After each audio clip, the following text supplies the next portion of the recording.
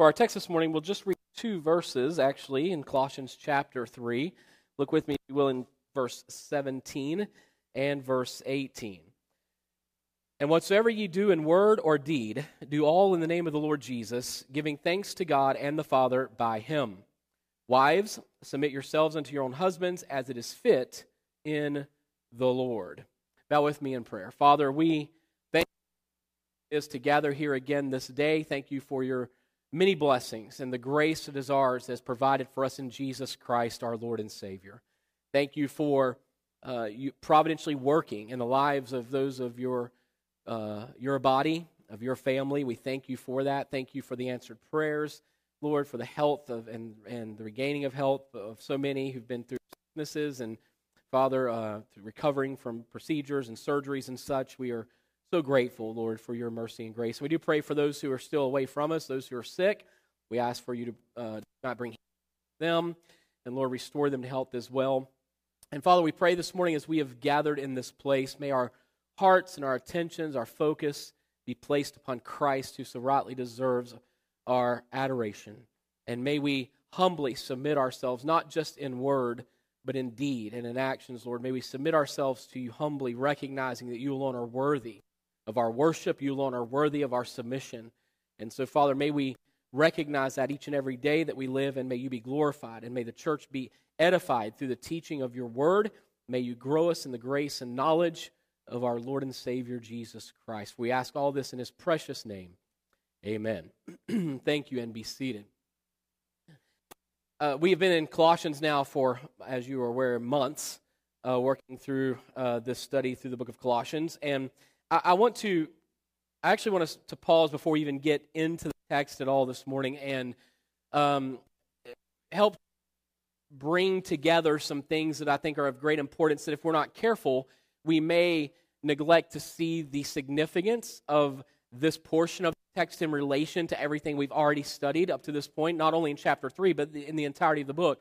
If you recall with me, we know that the church at Colossae, that Paul is dealing with the issue of Gnosticism. We've dealt with that many times, mentioned that, and given brief description of that to a degree at least of what that is.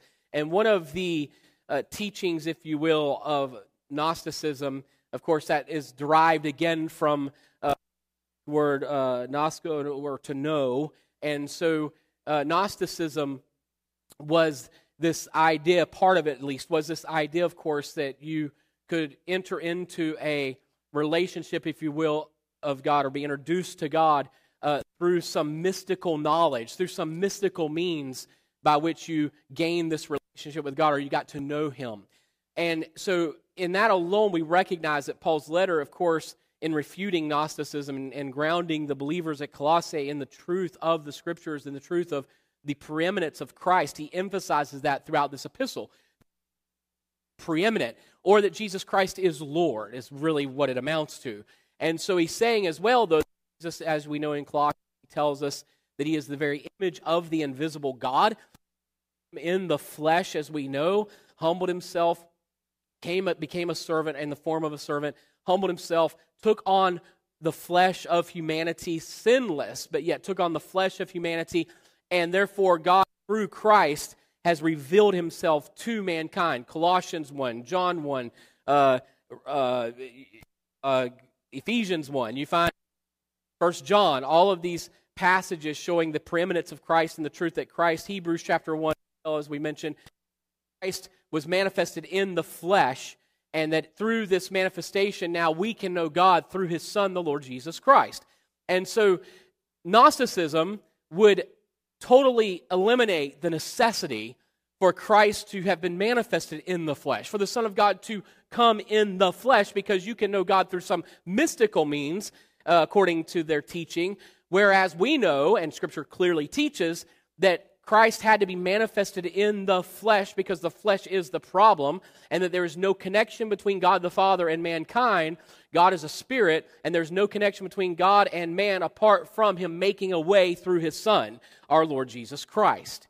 And so Christ is preeminent. Now, this is so important to remember in relation to our text this morning, is because I know we read verse 17, which we really dealt with this last week to a degree, but I want to include that in the text this morning. We're really looking at verse 18 more importantly this morning. But we see that the Scripture says this is beginning a new portion of the text, a division of the chapter, if you will, in which Paul says, "Wives, submit yourselves unto your own husbands as it is fit in the Lord." And so from this point forward, in the remaining verse, going to address the relationships, the physical human relationships that exist between mankind. And the reason it's important to remember the preeminence of Christ in all of this is that the only way that these relationships can be what God has purposed for them to be is through His provision that is in Jesus Christ, as Christ is being acknowledged to be preeminent as God has declared Him to be. So there is a direct connection between these verses this morning and everything Paul has already laid out, though we may easily be prone to disconnect them by going, oh, this is about wives, and then about husbands, and then about children. And so, no, it is about that, but it's all in relation to the foundation that's already been built by Paul in the preceding chapters and even this third chapter of this epistle. So as believers in Christ, as chapter 3, verse 1 tells us, who are risen with Christ, risen with Him, Paul exhorted the Colossian believers to put off the old man and his deeds and to put on the new man. And within this exhortation, as we've clearly seen over the past many months, we understand, Paul stated in verse 14, and above all these things, he's already talked about putting the old man with his deeds. He gives a list of that. Then he says, put on the new man. And we saw how it is ridiculous to think that it is acceptable or that it would be common practice at all for a believer to ever revert back to what he's been delivered from in salvation, in genuine biblical salvation. It is as ridiculous or more so ridiculous to think that is acceptable as it would be, as I mentioned, for someone who's been out working all day long, sweating, filthy, to go and bathe themselves and then to put back on the filthy garments they took off to wash themselves from that filth, when there are other garments, either new garments or clean garments that are available to clothe themselves. It would be ridiculous for them to put on the old garments again. Now, again, I make this mention of this because it is important. If one has only the old garments to put back on, then that's what they're going to do. So when someone has not truly been born again and all they're attempting to do is religiously clean themselves up, they will naturally, and it's totally acceptable to think that they're going to go back and revert back to their old lifestyle because that's all they know they have. But for believers in Christ, we are to put on this new man because we have the righteousness of Jesus Christ that has been imputed unto us. So now we are to put on that new man, as Paul says in Colossians 3, having put off the old man because in the work of Christ. And so he says in verse 14, and above all these things, in putting on the new man, put on charity, which is the bond of perfectness. Now, charity is the word, of course, agape, the Greek word agape, for which we often through Scripture you find as referencing God's love or the love of God Himself. And this charity, as Paul mentioned in verse 14, is that which brings believers together. And it is this love that serves, this godly love, that serves as the evidence of maturity and continued growth within the lives of all of those who are followers of Jesus Christ. As Jesus testified when He explained to His disciples in John 13, 34 and 35, a new commandment I give unto you, He said. Remember, we looked at this a little last week. The old commandment was what? Love your neighbor as yourself. And Jesus says, there's a new commandment, however, I give unto you, that ye love one another as I have loved you. Ye also love one another. By this love, not your love, that you love as I have loved, which is His love demonstrated through us, that you love one another as I have loved you. By this shall all men know that ye are my disciples, if ye have loved one to another. So Paul continued by explaining that it is this love that is the bond in us that gives us this unity. We know that, Ephesians 4:3, endeavoring to keep the unity of the Spirit in the bond of peace. We actually read that this morning already. And that is that we are to be attentive to maintain the unity, not produce unity, but to maintain the unity by the very presence of the Spirit of God who dwells within us. We are to be intentional and purposeful in maintaining that unity. But he says that we, furthermore, in verses 15 and 16 of our text of Colossians 3, Paul continues explaining that believers are to let or allow the peace of God to control their lives, while they also let or allow the word or the message, this is what it means, of Christ, to abide in their hearts. So in verses 15 and 16 we read, "And let the peace of God rule in your hearts, to the which also ye are called in one body, and be ye thankful. Let the word of Christ dwell in you richly, in all wisdom, teaching and admonishing one another in psalms and hymns and spiritual songs, singing with grace in your hearts to the Lord." These verses set the stage again for the remaining portion of Paul's exhortation within this chapter. In fact, Paul sandwiches the remaining verses of this exhortation between verses 17 and 23. In which Paul exhorts the Colossian believers. Look at verse 17 again, and then we'll compare it to verse 23. "And whatsoever ye do in word or deed, do all in the name of the Lord Jesus, giving thanks to God and the Father by him." Then verse 23, "And whatsoever ye do, do it heartily as to the Lord, and not unto men." Now let's pay attention to this for a moment. 18, 19, 20, and 21, and 22. Those verses are sandwiched between verse 17 and verse 23. And I told you, do not discount all that Paul has already taught of being risen with Christ and acknowledging the preeminence of Jesus Christ, because everything that is to be done, all the relationships that are existent between mankind, are to be a reflection of the relationship that exists between God and man. And so this is to be demonstrated through our lives, and that's the importance of what Paul is saying here. All things are not only to be said and done in the power and authority of the person of our Lord Jesus, but also in a spirit of thankfulness and gratitude to the Lord. He mentions that in these verses. The name of Jesus is not simply, again, the title by which he is called, but the word is used here, name, is a direct connection to the person of the one who holds such title. And so to do all things in the name of the Lord Jesus is to do all things in the Spirit, in the person and power of the one to whom is referenced. And these verses are a reminder of the spirit in which all our relationships are to be centered as those who have been risen with Christ. It was just over 2 years ago during our study of Paul's epistle to the church at Ephesus that we were studying the parallel passage to our text this morning. Ephesians and Colossians are parallel in the teaching. And I believe, as we see in our text this morning, that we will recognize that both in Ephesians and Colossians, Paul addresses multiple relationships which again exist among humanity within these two epistles. And I believe it would be beneficial for us to revisit the very truths from our Ephesians study as Paul revisits them in this epistle to the church at Colossae. I explained during our study of Ephesians chapter 5, if you recall, this has been a few years back, that we live in a time referred to by many, of course, as a postmodern society or time. And in what is referred to as postmodernism, or what I would even refer to at this point in time as a post-Christian culture, the spirit of skepticism has prevailed, which has prompted people to not only question, but also the very tenets which stabilizes all societies. Let me say it to you like this. While we understand there's a rejection, look at this in a moment, while we understand there's a rejection of biblical truth altogether, widely, including our own country, including what we call our own churches in many cases. While we recognize that to be true, it is the very truth of Scripture concerning the foundation of culture and society that is rejected by mankind, including the order God has provided, which is the very stabilization of a society and a culture. For a culture or society to exist, there has to be order. Nothing exists or continues to exist in chaos. And so we find chaos produces self-destruction, or results in self-destruction.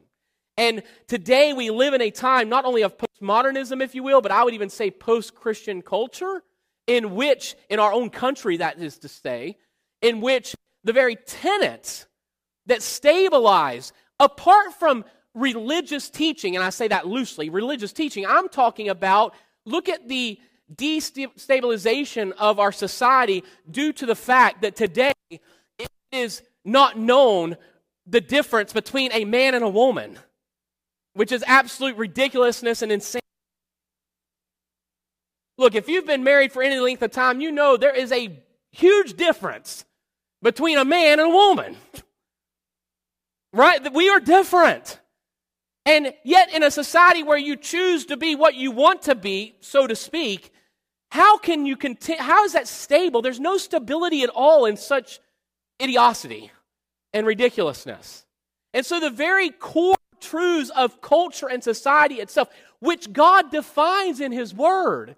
So these are biblical teachings apart from religious teachings in terms of religion itself, if I could say that. Just the very core truths of culture and society and human existence is taught to us in the Word of God, which is absolutely rejected in the day in which we live. And so these truths that stabilize society and are the stability of culture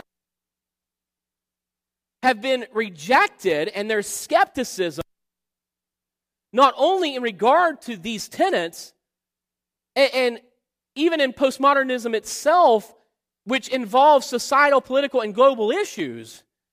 Biblical truths are also very much so a focal point of such skepticism. And this skepticism is clearly evident concerning the covenant relationship of marriage. And we see the results of the destabilization of society within the rejection of God's definition of marriage. Remember something, marriage is not something the state institutes. Marriage is not something that man came up with. God ordained marriage. And if God is the author and the source of the institution of the covenant relationship of marriage, then it is God who defines that which marriage is, not man and not the state. And that's very important to recognize. And we see the results of this desegregation of God's definition of the marital covenant. And again, God is the one who instituted marriage, and therefore God alone has the right to define marriage. God and God alone. However, society's attempt to redefine marriage is not where such destabilization begins. And this is interesting to note, and I believe it's something we must give heed to. You know, we have a tendency, we've always had this tendency, I believe, and we have it in our own personal lives, and we have it even as a society, I think, as a culture, and even within the church so often, that we have a tendency to look at symptoms or the results of a problem and think that the symptoms are the problem rather than realizing that there are underlying foundational roots that are really the issue and problem, not the symptoms. For instance, how many times, let me give you an example you can relate to, how many times have churches attempted to reform people rather than evangelize people? How many times have people said, oh, well, this behavior is not good, you shouldn't do that, that's not good for you, whenever the problem is not the behavior, the problem is that there is a heart of unbelief, an unregenerate heart that's never come to faith in Christ, which is therefore resulting in such behavior or action. But yet, let's reform the person, fix the problem. No. Again, religion is always saying, work from the outside in, let's fix the outside, it'll help you become a better person. And not only religion teach that, but also all this self-help nonsense and garbage does the same. But redemption is from the inside out. It is redemption, God regenerating us, making us a new man, which we're dealing with in Colossians chapter 3, putting on that new man. We are this new man, this new creature in Christ, which is then demonstrated within and out of the life of the one who's been born again. To simplify it, a new life is the result of a new birth. But you cannot gain a new life apart from a new birth. You can reform, you can try to stop this, stop that, but you will never live in the righteousness of Christ apart from His righteousness having been imputed unto you in the new birth. And so it's important to recognize that. So as in his epistle to the Ephesians, Paul also in Colossians addresses wives and then husbands concerning how their relationship with Christ will be demonstrated within all other relationships, beginning in the covenant relationship of marriage. And although men have attempted to, again, redefine marriage, this meaningless attempt made by men is manifested in men's rejection of God, the God-declared order and purpose of life, and as well God's purpose for and in the covenant relationship of marriage. So the truth of verse 1, chapter 3, verse 1, that is, remains foundational to all Paul is teaching in this passage. Do not think that all of a sudden you separate verse 18 because, wives, submit yourselves unto your husbands as is fit in the Lord. All of a sudden now we're moving on to, the marital life and the home. No, it is about the home, yes, but it's all about Christ being acknowledged as preeminent, and as a woman, as a wife, is to live in submission and acknowledgement of the preeminence of Jesus Christ. So this is what it looks like. That's what Paul is saying. So Paul, we could say, or could view this verse accordingly. Let's go back to chapter 3, verse 1 for just a moment. If ye then be risen with Christ. Then verse 18. If ye then be risen with Christ, wives, submit yourselves unto your own husbands, as it is fit in the Lord. As I previously mentioned, this passage is a parallel passage to Ephesians 5 in a very real sense. And while it is believed that Paul wrote both of these epistles around 62 AD, both Ephesians and Colossians, in other words, they are sisters, and also they were written in the same year, believed to be probably around the same time, it would appear that Paul summarizes in Colossians the same truths which he expounded within his epistle to the Ephesians. Here you have one verse, verse 18, wives, submit yourselves unto your own husbands, as it is fit in the Lord. Now, enough said, right? Then you move on to husbands, enough said. But when you go back to Ephesians, it appears as though Paul is now just referencing what he's already taught and already written in the book or his epistle or letter to the churches or the church at Ephesus. And so he says in verse 18 of our text, wives, submit yourselves unto your own husbands as it is fit in the Lord. Ephesians 5:22 through 24 says this, wives, submit yourselves unto your own husbands as unto the Lord. For the husband is the head of the wife, even as Christ is the head of the church, and he is the Savior of the body. Therefore, as the church is subject unto Christ, so let the wives be to their own husbands in everything. Paul's teaching within these two books is not that women are to be perceived as less important than men. Neither is this teaching focused on men treating their wives in a demeaning or a domineering manner. Rather, the focus of this passage is that just as our individual lives are to be lived within God's order and in submission to His purpose, the lives of husbands and wives joined together within this covenant relationship of marriage are to be lived within God's order according to His purpose and for His glory. As I stated to you in our study of Ephesians, it is interesting that Paul begins his teaching to both the church at Ephesus and Colossians concerning Christ-like living in marriage by first addressing the wives. Now, it's not by chance that Paul does this, and there are several reasons, I believe, to which we should give consideration as to why Paul first addressed the wives. And I've given these to you to some degree. We've dealt with this in our study of Ephesians. Like I said, I believe that Paul is referencing, again, what he's already taught in Ephesians here in Colossians. And I believe as believers in Christ, as we read through this, that we should go back and consider what Paul said in Ephesians because he expounds upon this truth as he briefly mentions it in our text here in Colossians. And so, as I was working through this passage myself, I thought to myself, why would we want to just totally reinvent the wheel, so to speak? Let's draw from what Paul has said in Ephesians and help us understand in more depth what he is referencing here in Colossians. And so, number one, we see, as I said, there are several reasons to which we need to give consideration as to why Paul addressed the wives first. I find this interesting among many today because culture, again, pushes back against this. It does. Our society is totally pushing against this.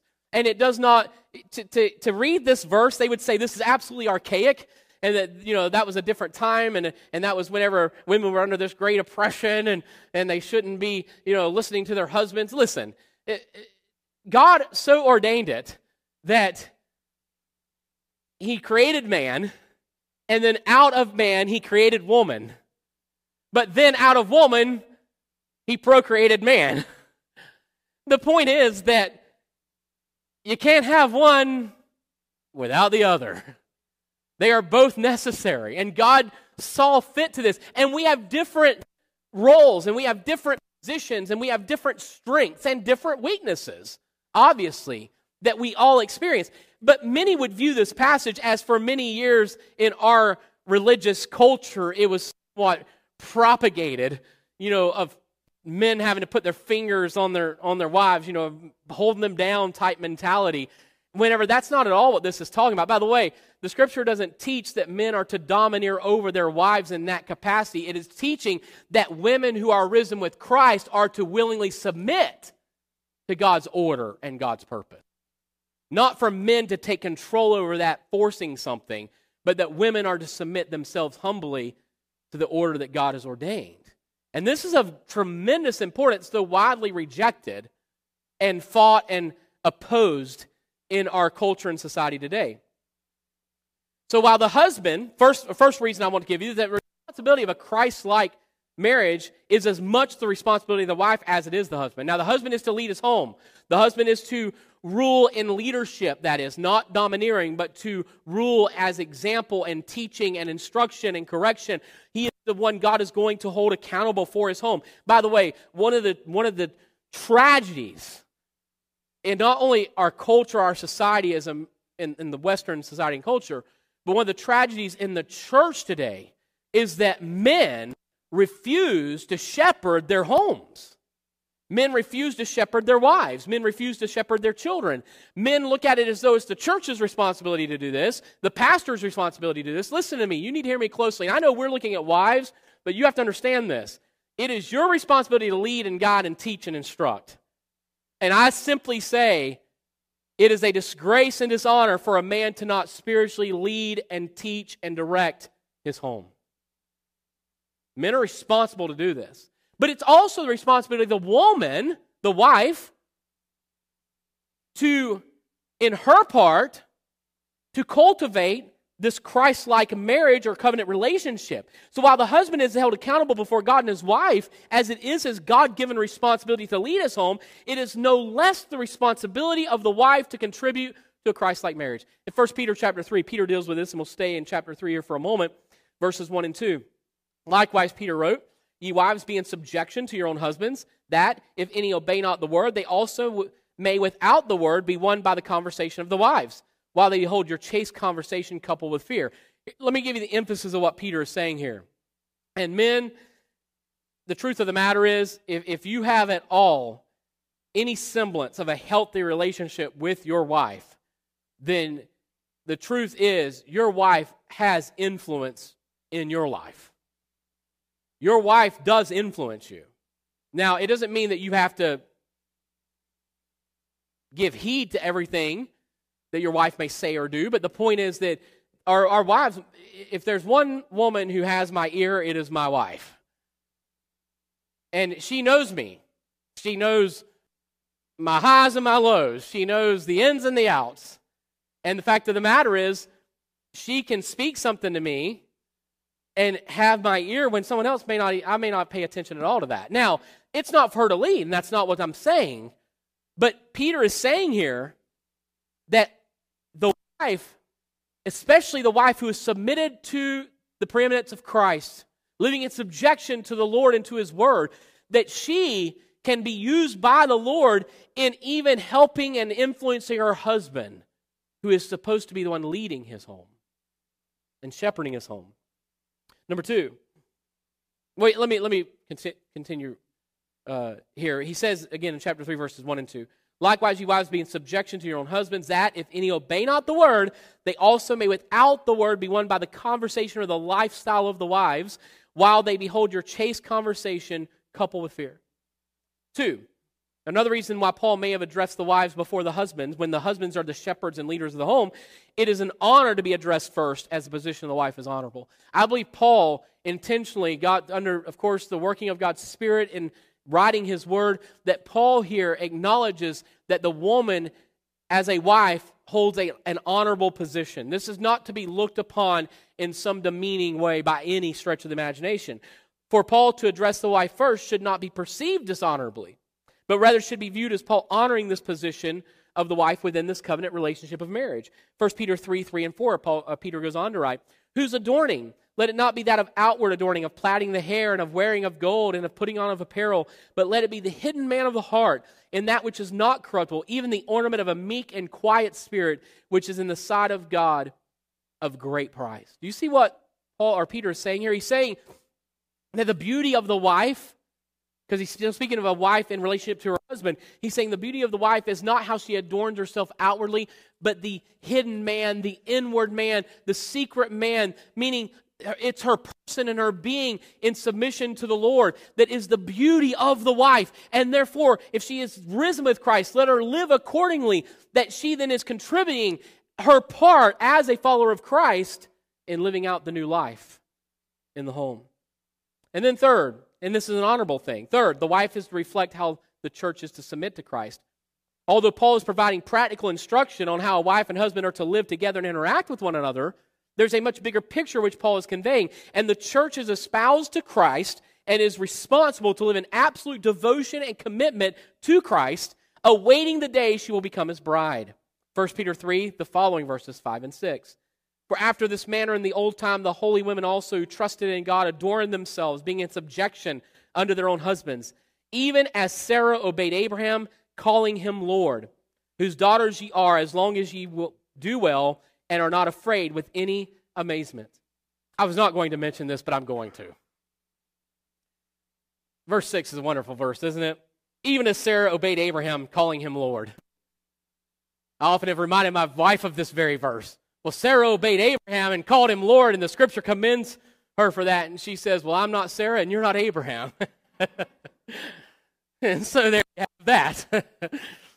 But the fact of the matter is, the Scripture here is saying that there's a reflection as the old women of old, as they understood, they trusted God, but they subjected themselves to their own husbands, even given the example of Sarah and Abraham, and how that it's already stated in the previous verses, how that the adorning of the inward man, how that is of great price to God. Sarah's demonstration of her respect for her husband is demonstrative of how the church is to reverence and obey the Lord, who is Jesus, who is our bridegroom. This is never to be viewed again in a demeaning manner, but rather should be considered as a position of honor. Remember something, Christ died for his church. And for the church to submit herself to Christ, who is the head, is not that it's a demeaning thing or as though the thumb of God is now placed upon us. No, it is that his love is placed upon us. And we understand that and submit to him in thankfulness and adoration to him. And it is the very spirit that wives are to submit to their own husbands, as indicated in our text. Verse 18 again, wives, submit yourselves unto your own husbands as it is fit in the Lord. Now the verb submit, it means to subject, and we've already seen that in the previous verses as well. And the statement is fit. This verb phrase, if you will, means is proper. And Paul is stating that wives are to subject themselves to their husbands in the proper manner in submission to the Lord. Again, this is not a command for the husband to control his wife, but it's a command for the wife to subject herself to the God-given leadership of her husband. Now, as shepherds, we are to instruct our wives. We are to correct our wives, as husbands, that is. We are to lead our wives, and we have a responsibility to do so. And we should take that responsibility to heart and seriously, with great soberness and gravity. But would to God that we as husbands were as committed to loving our wives as Christ loved the church, as so many have been in attempting to control their wives, which this verse does not even call men to do. This verse is not a call for a man to control his wife. This verse is a call and a command for a woman to submit herself unto the authority, God-given authority of the home and order that God has provided. It's interesting how we can conveniently just twist the Scriptures to fit their narrative, isn't it? Or to fit what they desire for it to say, rather than acknowledging what it actually is teaching and saying. Paul explained in Ephesians 5:23, for the husband is the head of the wife, even as Christ is the head of the church, and he is the Savior of the body. So again, the comparison is being made. And I remind you that further in that chapter, I believe verse 30 of Ephesians 5, Paul says, this is a great mystery. And he's talking about everything he just dealt with the husband and wife and husband. This is a great mystery, but then he makes a statement, but I speak concerning Christ and the church. So Paul's whole emphasis in Ephesians 5 was not about the wife and husband. It was about the church and Christ and that relationship. And so he's saying all of this is to be a reflection of this relationship of Christ and his church. Remember, God is a God of order, as evidenced in his entire creation. And Paul explains that the command for the wife to submit to her husband as unto the Lord is a matter of God's eternal order. Regarding relationships, God has declared this order clearly in his word. And he did so in the letter of Paul's letter to the church of Corinth. In 1 Corinthians 11:3, and I don't have time to deal with all of chapter 11 of 1 Corinthians, but you'll see the order here clearly given. In chapter 11, verse 3, Paul wrote, "But I would have you know that the head of every man is Christ, and the head of the woman is the man, and the head of Christ is God." So you have the head of man, the head of the woman, and the head of Christ. And the word Christ, remember, the title Christ, this is not a name, this is a title, and it means anointed one or Messiah. And so when it says Christ, it's talking about Jesus in the flesh. God the Father, God the Son, God the Holy Spirit. We believe, obviously, according to the teaching of Scriptures, that they are three eternal, distinct persons that are one eternal divine being. And again, we cannot explain that really any more so than that. We cannot define that any more so than that. But yet we know that there are three distinct persons that are one eternal divine being. And so God the Father, God the Son, and God the Holy Spirit have always been. But Jesus in the flesh had not always been. He was manifested in the flesh. So when it says the head of Christ is God, it's talking about the head of the Messiah. He who is over the Messiah, over the anointed one, is the one who anointed him to come in the flesh. So God the Father then is ruler over God the Son. In the flesh is what's being stated. Remember, when Jesus came, what did he say? He said, "I came not to do my own will, but the will of him that sent me." I came not to do my own will, but the will of the Father. So Jesus himself says, "I submit to the Father and to his will." He's not talking as the eternal Son of God that was always with God prior to the manifestation. He's talking about in the flesh, in the manifestation of the flesh, he submitted himself to the purpose and will of the Father who sent him. So the first two truths in verse 3 of chapter 11 of 1 Corinthians are the truths with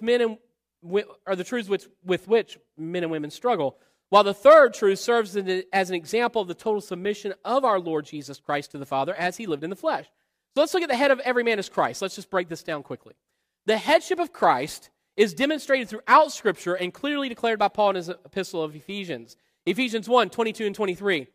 "And God the Father hath put all things under his, Jesus' feet, and gave him, Jesus, to be the head over all things to the church, which is his body, the body of Jesus, the fullness of him that filleth all in all." Ephesians 4:15. "But speaking the truth in love, the church may grow up into him, Jesus, in all things, which is the head, even Christ." Ephesians 5:23. "For the husband is the head of the wife, even as Christ is the head of the church, and he is the Savior of the body." Paul explains that Jesus is irrefutably the head. He is the one who is supreme, or might we say the one who is preeminent, as Paul is expounding in his letter to the church of Colossae. He is in preeminent status in view of authority to order or command all of mankind. But then we come to number 2, or B, the head of every woman is the man. Ephesians 5:22 through 24, once again. "Wives, submit yourselves unto your own husbands as unto the Lord, for the husband is the head of the wife, even as Christ is the head of the church, and he is the Savior of the body. Therefore, as the church is subject unto Christ, so let the wives be to their own husbands in everything." Now, Paul's statement within this passage, again, is not a decree of the superiority of men, but rather a declaration of God's order and the responsibility he has handed down to both men and women. In Christ, Paul also explains that there is no gender superiority. In Galatians 3:26 through 28, he says, "For ye are all the children of God by faith in Christ Jesus." Now listen closely. Not everyone is a child of God. That's not what he's saying. But if you are of faith in Christ, then you are the children of God. "For as many of you as have been baptized into Christ have put on Christ." The new man. "There is neither Jew nor Greek, neither is there bond nor free, neither is there male nor female, for ye are all one in Christ Jesus. Paul is not saying that there's no distinction physically in men and women. Neither is Paul saying that there's no distinction in the roles or the responsibilities that God has given men and women within His body. That's not what he's saying. He is saying that there's no superiority in one being a man or a woman in Christ. There's no superiority in one being a free or bond in Christ. There's no superiority to one being a Jew or a Gentile if they are in Christ. There is no superiority. There's that equal ground in Christ and Calvary. So in a day in which there's argument not only over equality of gender, but now even gender identity as it's commonly referred, such truth is obviously disregarded and rejected, meaning the order that God has given, that truth. However, the reason this is true is due to the failure of men and women to submit to the first truth Paul stated in 1 Corinthians 11:3. Are you ready? Here it is, going back. The head of every man is Christ. When that foundational truth is disregarded or rejected, chaos ensues. If you don't believe that, look in the Garden of Eden. As soon as man rejected the declared word, chaos ensued and has been the result ever since. When we fail to acknowledge and submit to the preeminence and lordship of Jesus Christ, then what is the inevitable result? If we do not acknowledge the exalted Christ, you exalt yourself. If you are acknowledging the preeminence of Jesus Christ, you make yourself preeminent. When you do not submit humbly to the Lord, you take control and rule and reign over yourselves. Men have exalted themselves as Lord over their lives, and therefore women do the same in relation to both Christ and their husbands. This is mankind in general, which woman is part of that humanity. Then third, C, the head of Christ is God. Paul declared this truth for an example of what it looks like when we submit to Christ as Lord, as Christ submitted to the Father. Again, Philippians 2:5-11, I won't take time to read that. But again, the text referred to as the hymn to Christ or the Carmen Christi, in which Christ humbled himself. In the flesh he humbled himself, and God exalted him in a glorified flesh. Jesus has always been Jesus, the same yesterday, today, and forever. But he humbled himself physically that he might be exalted physically in a glorified flesh, forever ruling and reigning over mankind. Ephesians 5:24, and Paul wrote, "Therefore, as the church is subject unto Christ, so that the wives be to their own husbands in everything."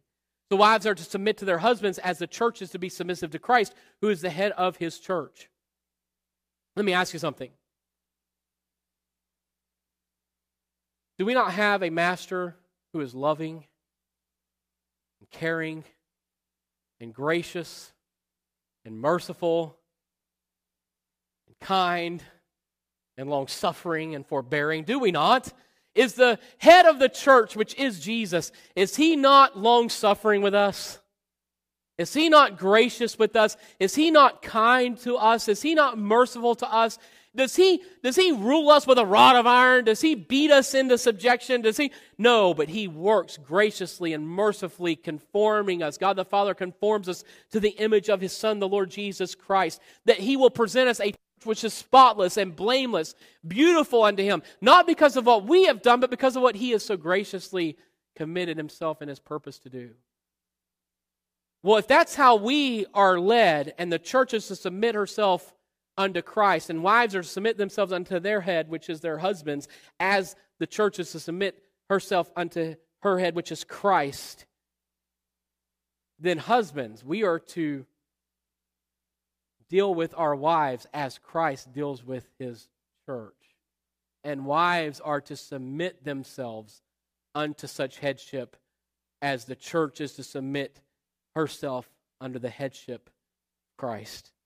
The relationship, in other words, of the wife to her husband is to be a beautiful representation of the relationship between the Lord Jesus Christ and his church. And this is an honorable position by God, ordained by God. A wife who is living the resurrected life will submit herself to her husband, demonstrating the beauty of God's order in the home while representing the beauty of God's order in the church. Again, while many would take Ephesians 5, many would take Colossians 3. and attempt to subjectify these verses and say, okay, this morning let's study on the home and what Scripture says about the home. That's not the point. It's not about you and your home. It's about Christ and His church. And it's about you living the risen life. That's the point. And wives, if ye then be risen with Christ, submit yourselves unto your own husbands as it is fit in the Lord, as it is proper in the Lord. This is an honorable thing. It's an honorable position. So, Lord willing, next week, we'll look at husbands. But guess what? I'll remind you of this. It's not about you. And it's not about your relationships, actually. It's about you acknowledging the preeminence of Christ. Listen, it's this simple. Every horizontal relationship that we can experience, which Paul deals with all of them in Ephesians 5 and Colossians 3. He deals with husbands, wives, fathers, children, children, parents, masters, servants, servants, masters. He deals with every relationship that mankind knows in both Ephesians 5 and Colossians 3. And every one of those horizontal relationships are to be a result and reflection of the vertical relationship that exists between Christ and His church, or the believer in Jesus Christ. In other words, if I am risen with Christ, that affects every relationship that I have. Every single one, inevitably. The Lord willing, next week we'll continue and look at what Paul says concerning husbands, again looking to Ephesians 5 again as well as he expounds upon it further. Let's stand together in prayer. Father, we thank you